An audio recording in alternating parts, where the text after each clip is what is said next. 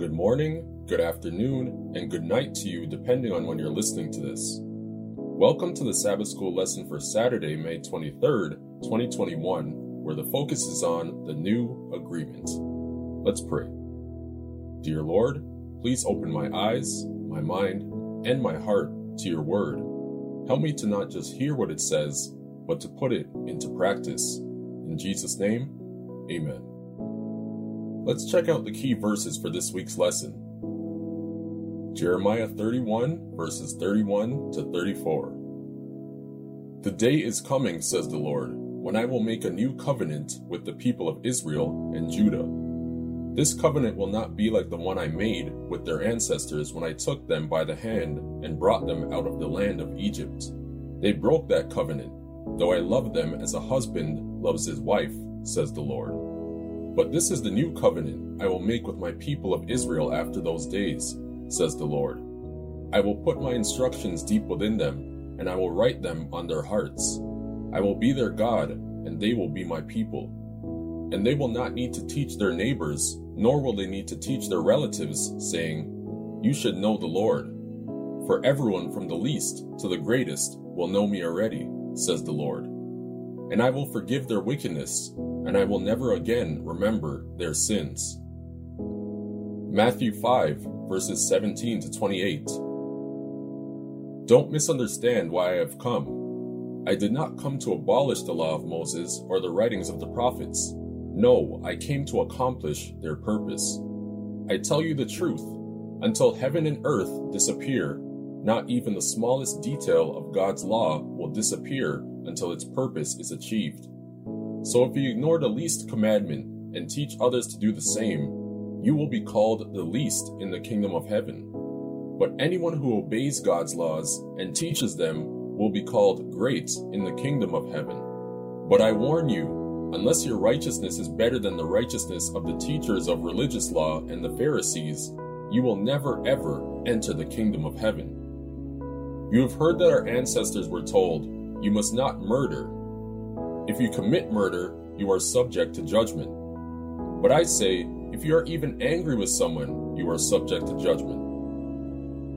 If you call someone an idiot, you are in danger of being brought before the court. And if you curse someone, you are in danger of the fires of hell. So if you are presenting a sacrifice at the altar in the temple, and you suddenly remember that someone has something against you, leave your sacrifice there at the altar. Go and be reconciled to that person. Then come and offer your sacrifice to God. When you are on the way to court with your adversary, settle your differences quickly.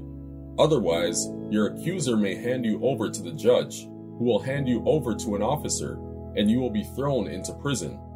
And if that happens, you surely won't be free again until you have paid the last penny. You have heard the commandment that says, You must not commit adultery. But I say, anyone who even looks at a woman with lust has already committed adultery with her in his heart. Hosea chapter 2, verses 18 to 20. On that day I will make a covenant with all the wild animals and the birds of the sky, and the animals that scurry along the ground, so they will not harm you. I will remove all weapons of war from the land, all swords and bows, so you can live unafraid in peace and safety. I will make you my wife forever, showing you righteousness and justice, unfailing love and compassion. I will be faithful to you and make you mine, and you will finally know me as the Lord. Isaiah 56, verses 6 to 7. I will also bless the foreigners who commit themselves to the Lord, who serve him and love his name, who worship him and do not desecrate the Sabbath day of rest, and who hold fast to my covenant. I will bring them to my holy mountain of Jerusalem and will fill them with joy in my house of prayer.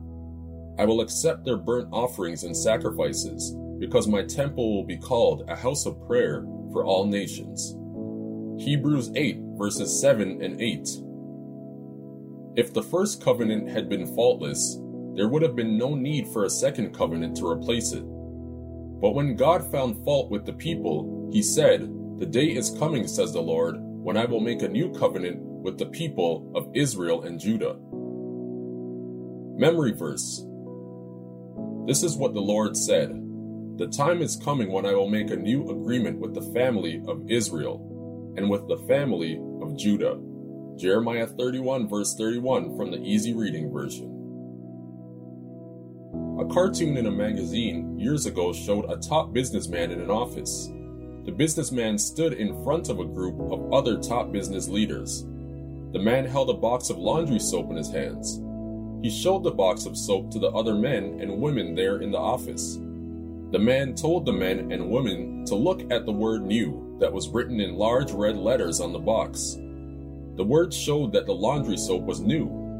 The man said, "The only thing new is the word new on the box. Everything else about the soap was the same."